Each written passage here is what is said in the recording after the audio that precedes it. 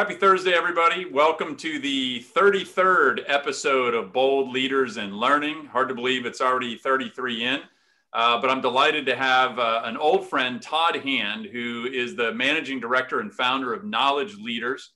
Todd and I go back literally to, technically speaking, last century. I think we first met in 1999. So Todd, first of all, thank you for joining me on the show today. I would love you to just have everybody hear a little bit more about your own background and a little bit about what Knowledge Leaders is doing, and then we'll dive into discussion from there.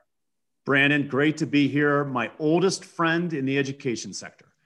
Thank you for inviting me. I am the managing partner of a retained executive search firm called Knowledge Leaders.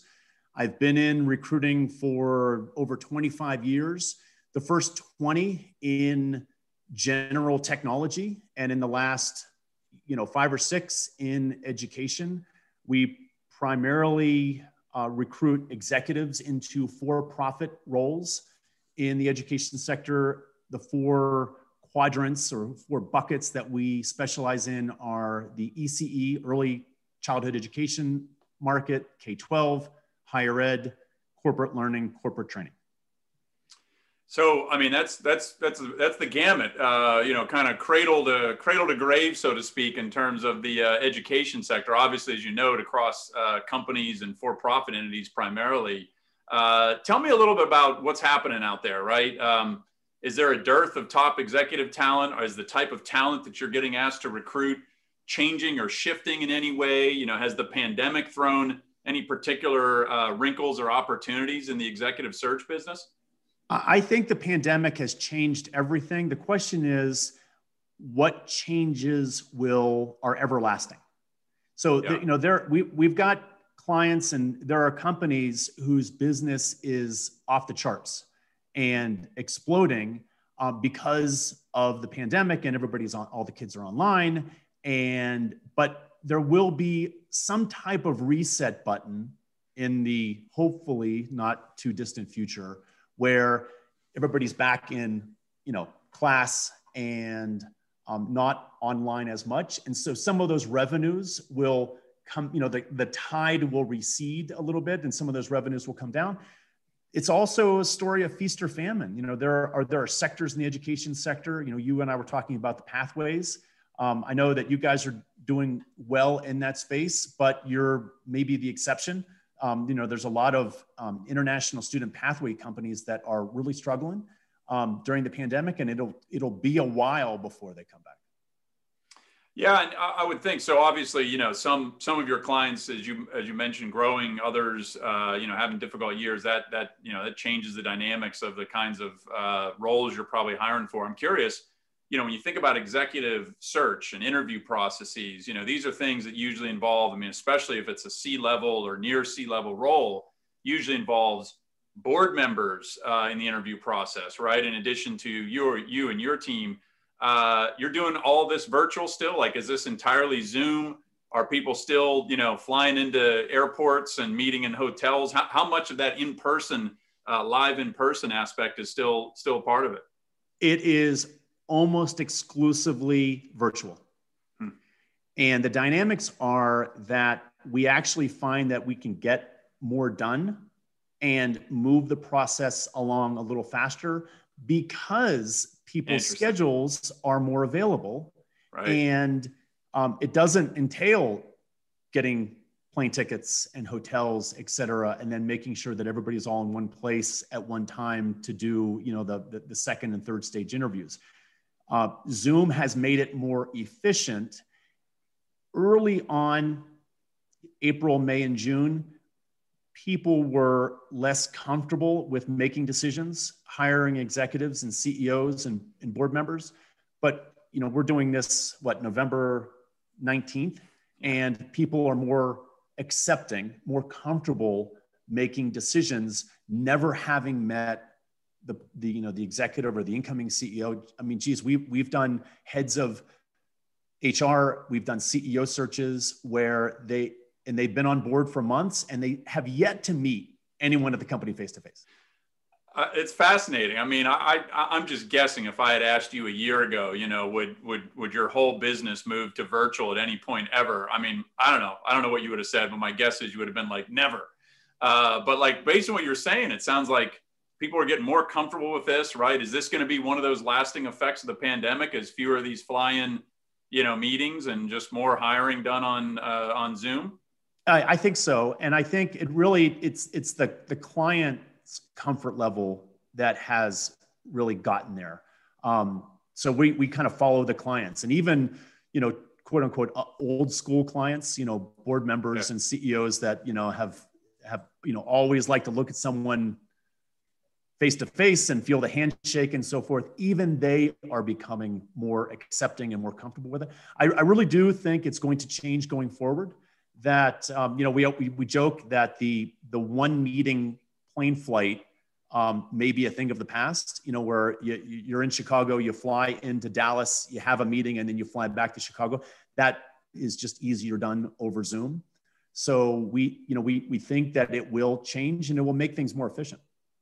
Yeah, it's fascinating to think about. I mean, I think of all the airplanes that I usually get on, and I haven't been on a plane since March 2nd, as I mentioned to you, but I feel like I've been more productive than I was in the airplane days. Ironically, obviously there's been widespread acceptance, you know, forced and now, you know, kind of accustomed over time to the idea of, you know, doing conversations on video. But, you know, right now, if I wanted to go visit a university, they'd be like, no, please don't come. You know, we'll just do a Zoom call. So it really is fascinating to think about how some of these things are going to shift. And, you know, I'm curious too, right? You've been in this search business for a long time. You've done a lot of hiring over, let's just say, the last, you know, 20 years, right? Is there a substantive difference in the style or the capabilities of the leaders that you're hiring on average? I mean, I obviously assume it varies by industry and certain things like that, but has there been a major change from your perspective in the type of leadership attributes that you're looking for, that organizations are asking for, or has it remained pretty consistent? I think it's remained consistent. We do very defined, it's almost like rifle target searches, where we spend a lot of time up front identifying the traits, the responsibilities, the experiences, the tools that the executive needs to have on day one. So the general attributes, like, I mean, there are fads that come and go. 20 years ago, I think it was right after the movie A River Runs Through It came out, everybody wanted to put fly fishing as an interest and activity on their resume. And you know, that was a fad. So I think it's consistent. I do think that the clients have gotten more savvy and more sophisticated on assessing executives. So I think that in a pet peeve of mine is that I don't like buzzwords and cliches, you know, the MBA speak. And our clients don't either. So when a candidate comes in and is just regurgitating the cliches, the buzzwords that he or she thinks makes them sound smart, those candidates usually don't get very far in the process. Interesting. So the ROI and the net is we should, you know, make sure we stay away from that stuff, huh? Well, it's an overused word, authentic, but really, and you can't fake it. And so we have a lot of clients that want someone who is a real person, a real independent thinker, someone who's authentic and not just repeating things that they heard. Yeah, it makes sense. And obviously you feel like you were able to assess that in a video-based environment as well as an in-person environment. I'm curious, you know, you and a lot of the roles you're hiring, you know, they're roles that are kind of leading indicators for where these organizations are trying to go, right? They've got a major new strategic initiative. Therefore, they're looking for a new hire to kind of fill that role or help them go in that direction. I know you can't speak about individual clients, obviously, but as you look at the horizon of the education sector, What are some of the exciting things that you think are going to happen on the horizon, different, say, than the past, right?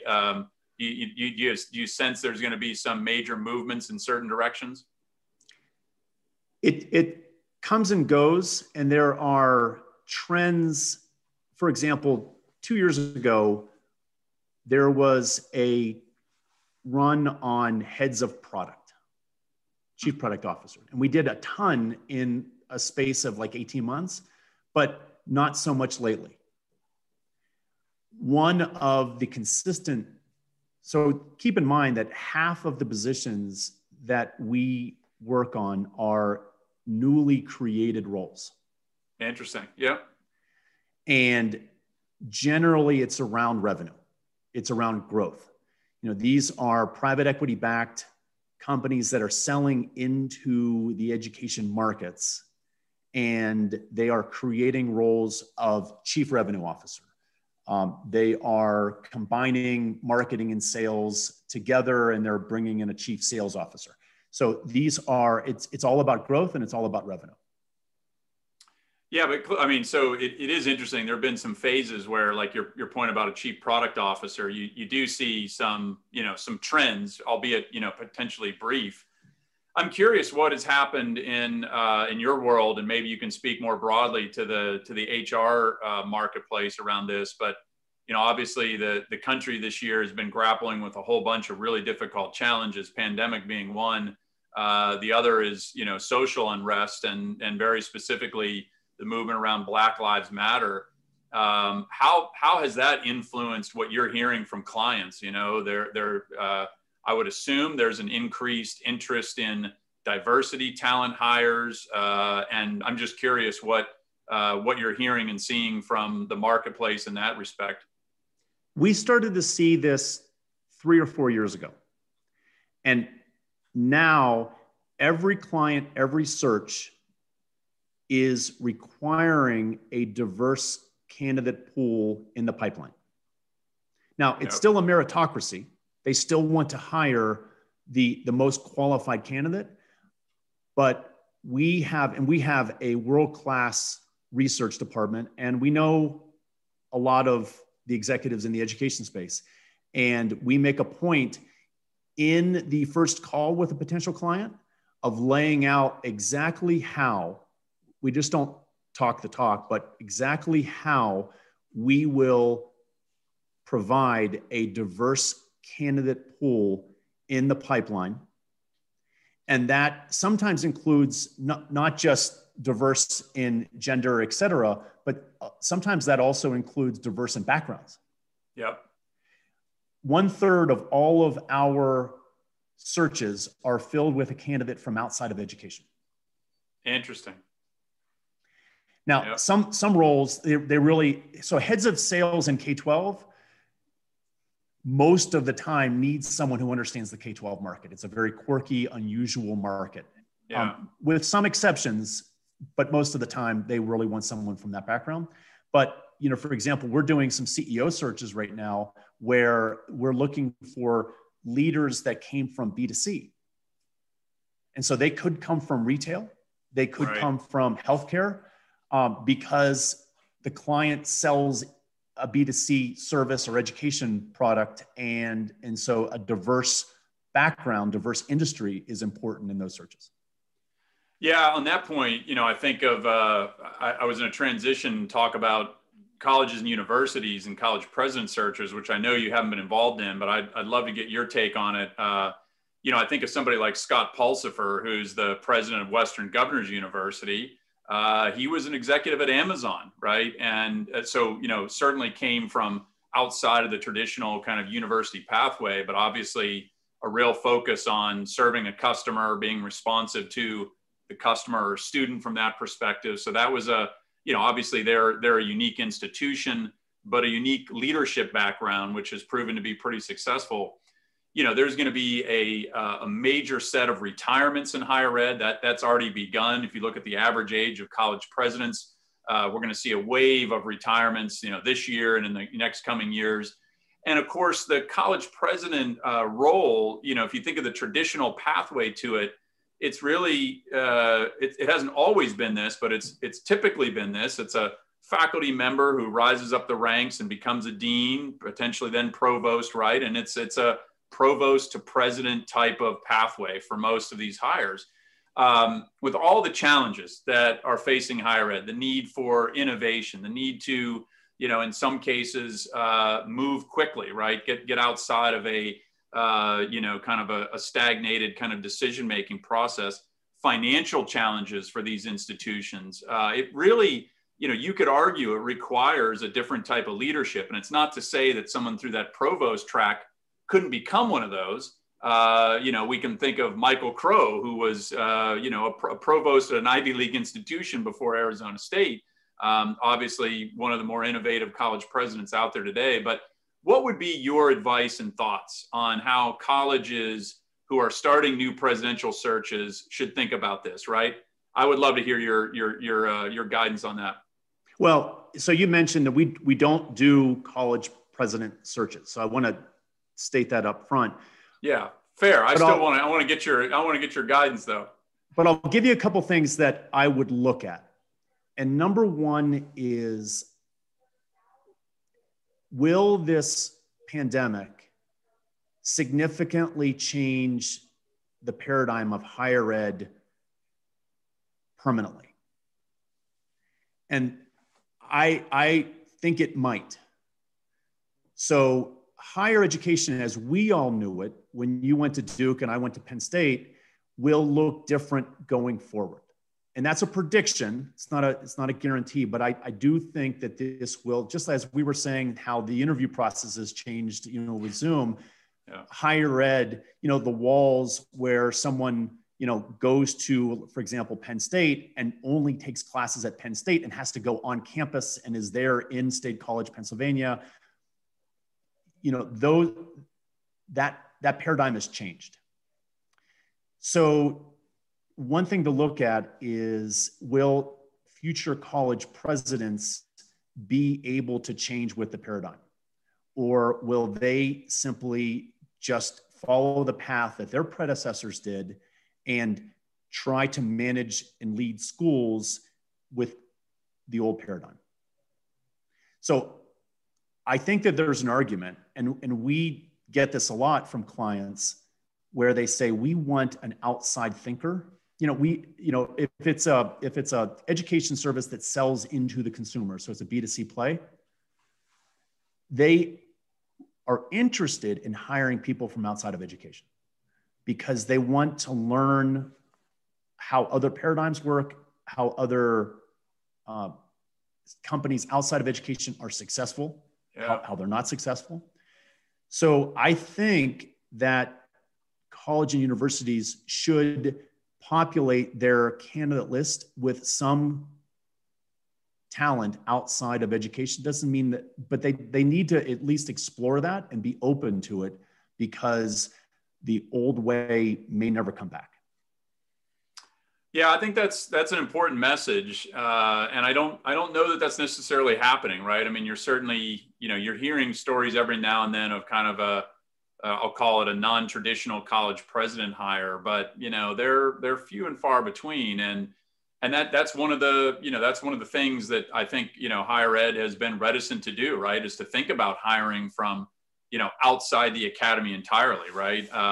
So that's going to be a challenge, but that's a challenge for boards of trustees to wrap their arms around. It's a challenge for faculty, right, who are going to be largely reticent to candidates that don't have strong academic backgrounds, so to speak. But I think you're right. I think they need to be making sure that, just as they're thinking about all the different facets of diversity in their talent pool, they think about people who are coming from fundamentally different areas. And you think they'd want to learn from it too, right? If nothing else, interview candidates that are going to give you those perspectives in a way that might actually guide your strategy, whether you hire that person or not. I'm curious on that question. How many times do you think a hiring process, gave a company or an organization better insights and guidance on where it should go, not by who they hired, but by all the people they interviewed? Do you think they're learning from the people they interview in terms of where their direction ultimately goes, or not really? The smart ones do it all the time. Interesting. We when we launch a search, we spend the first 2 weeks really peeling back the onion on the profiles, and I make that plural for a specific reason, that we want to target. Often, after 4 to 5 weeks, where the client is viewing candidates, seeing our notes, and getting to know the marketplace of candidates, their judgment, their assessment, and sometimes the profile evolves based upon what they're hearing from candidates that know this space really well. Yeah, yeah. We don't want it to evolve too much, right. But and sometimes when we launch a search, the client will say, I don't know much about this space. We're talking with a company in Europe that wants to open up a US presence, and they don't know the US market very well, but they know they want to be here. Yeah. And so one of the criteria is for us to introduce that European client to lots of really smart talent here in the US that they can learn from through the interview process to make the right hire. Yeah, so it becomes a real strategy when you think about it that way. And I guess in some cases you could end up not hiring anybody and still learn a lot about the market. Like, for example, you might decide you don't want a US presence after something like that if it was particularly poignant feedback that you were getting from various folks. Sometimes we have searches where there are internal candidates. Giving the client an opportunity to meet outside talent helps them decide whether that internal candidate is the right person for the job. Oftentimes, they end up hiring the outside talent. But every once in a while, they decide after meeting a bunch of talent from the outside, wow, the grass isn't really greener on the other side of the fence, and we have a potential star here on board already. Yeah, that's interesting. So what roughly are the percent of hires that you end up doing that were an internal candidate out of those searches? I mean, is it small percentage? It's a small percentage because we take it as a challenge.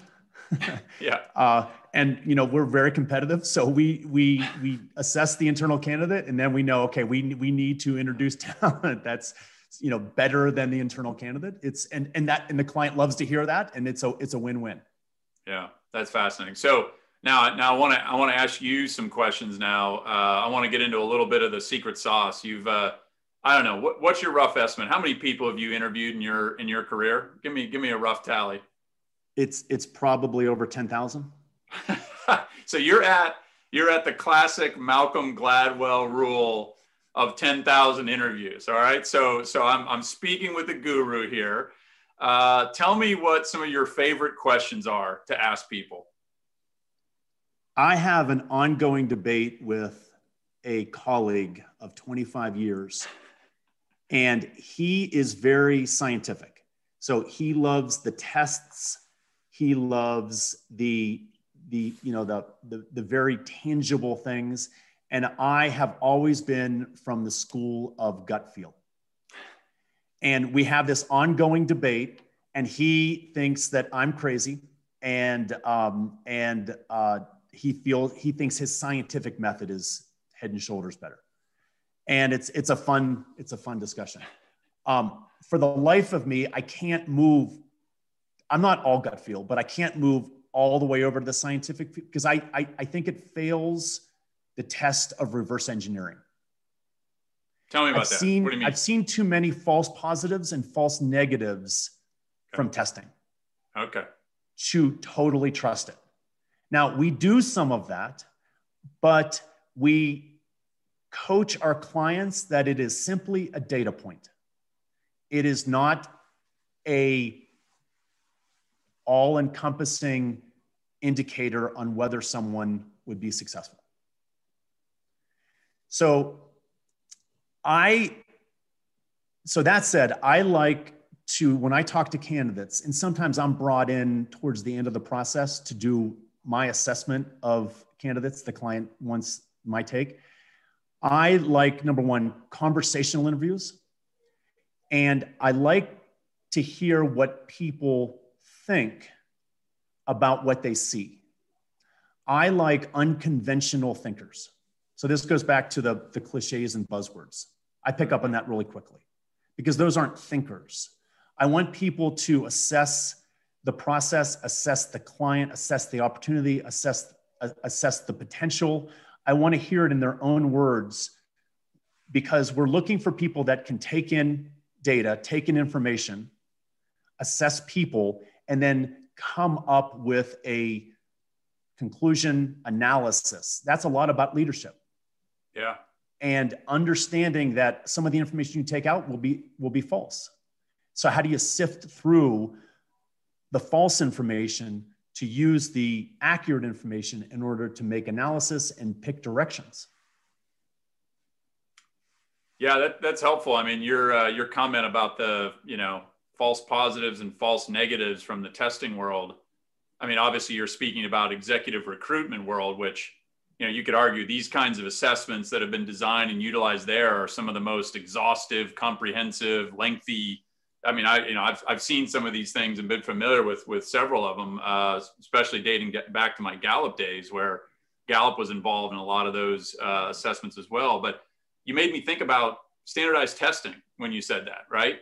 We're not talking about executive search here, but we are talking about identifying unique talent in schools. My guess is you probably have an opinion about what kind of activity, testing and grades have relative. So if you were going to be a college recruiter right now, I'll turn the question around, right? How would you look for a top talent right out of college, right? I mean, are you looking at grades and test scores, or are those things just a small sliver of the bucket as well? I think there's a real opportunity for colleges and universities to upgrade their testing and admissions department. Interesting. Tell us more. My son is a freshman at the University of Arizona. And through the last couple of years, his classmates who have applied for and been rejected at certain college universities, I scratch my head. I mean, some of these kids are so talented. Some of these kids are so smart. They're so good. They've got a ton of character. They're hardworking, and they were rejected by a university. And I'm thinking, what was going on in the admissions department? How did they miss that? How did they miss this kid who is, if I was head of a college, that's the kid I want at my university?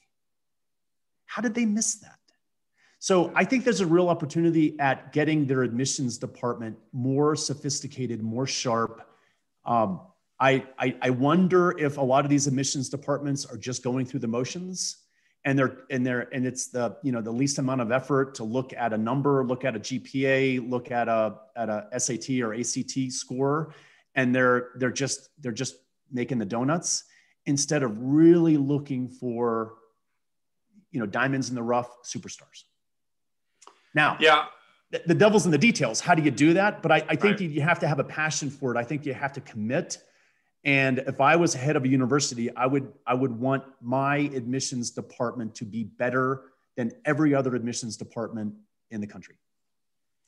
Yeah, and part of that is probably going to require going outside of the traditional metrics that are utilized in that process, right? I mean, it is a sort in some form of GPA and test scores. It's a sort on what types of high schools that admissions department has had prior relationships with, and some pipeline or track record of assessing the students that have come from those high schools. So I just how much does legacy? I mean, the legacy problem. I mean, the who knows who, donors, kids. I'm just asking the questions. I haven't opened up that Pandora's box, but I wonder how much of that plays into it.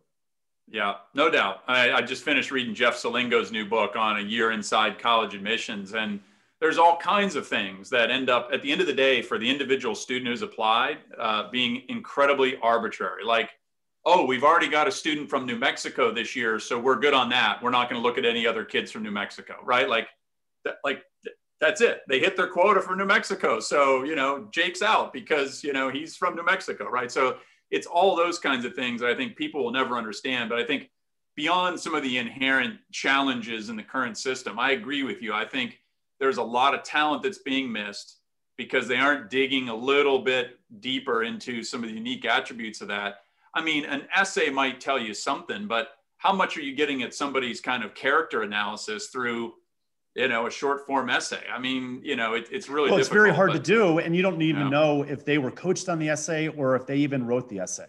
So look, this is a very complex problem, but I think it is the competitive, it's an opportunity to make this a competitive advantage for any head of university or college, because the rest of the country's schools are not doing it well.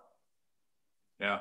So it's just like a sports team that they have to have a good draft year after year after year. They have to have a good talent department. They have to be able to spot talent and diamonds in the rough. And it seems to me it would be just a tremendous competitive advantage.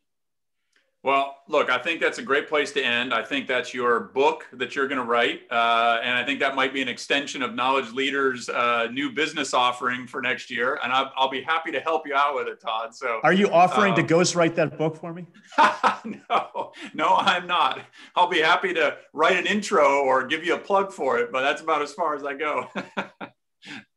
Hey, well, thank you, my friend, for joining me. I appreciate hearing some of your insights and look forward to staying in touch here. And thanks everybody who joined us live today. It was great to have you with us. It's always great to talk with you, Brandon. All right. Thanks. Take care, sir.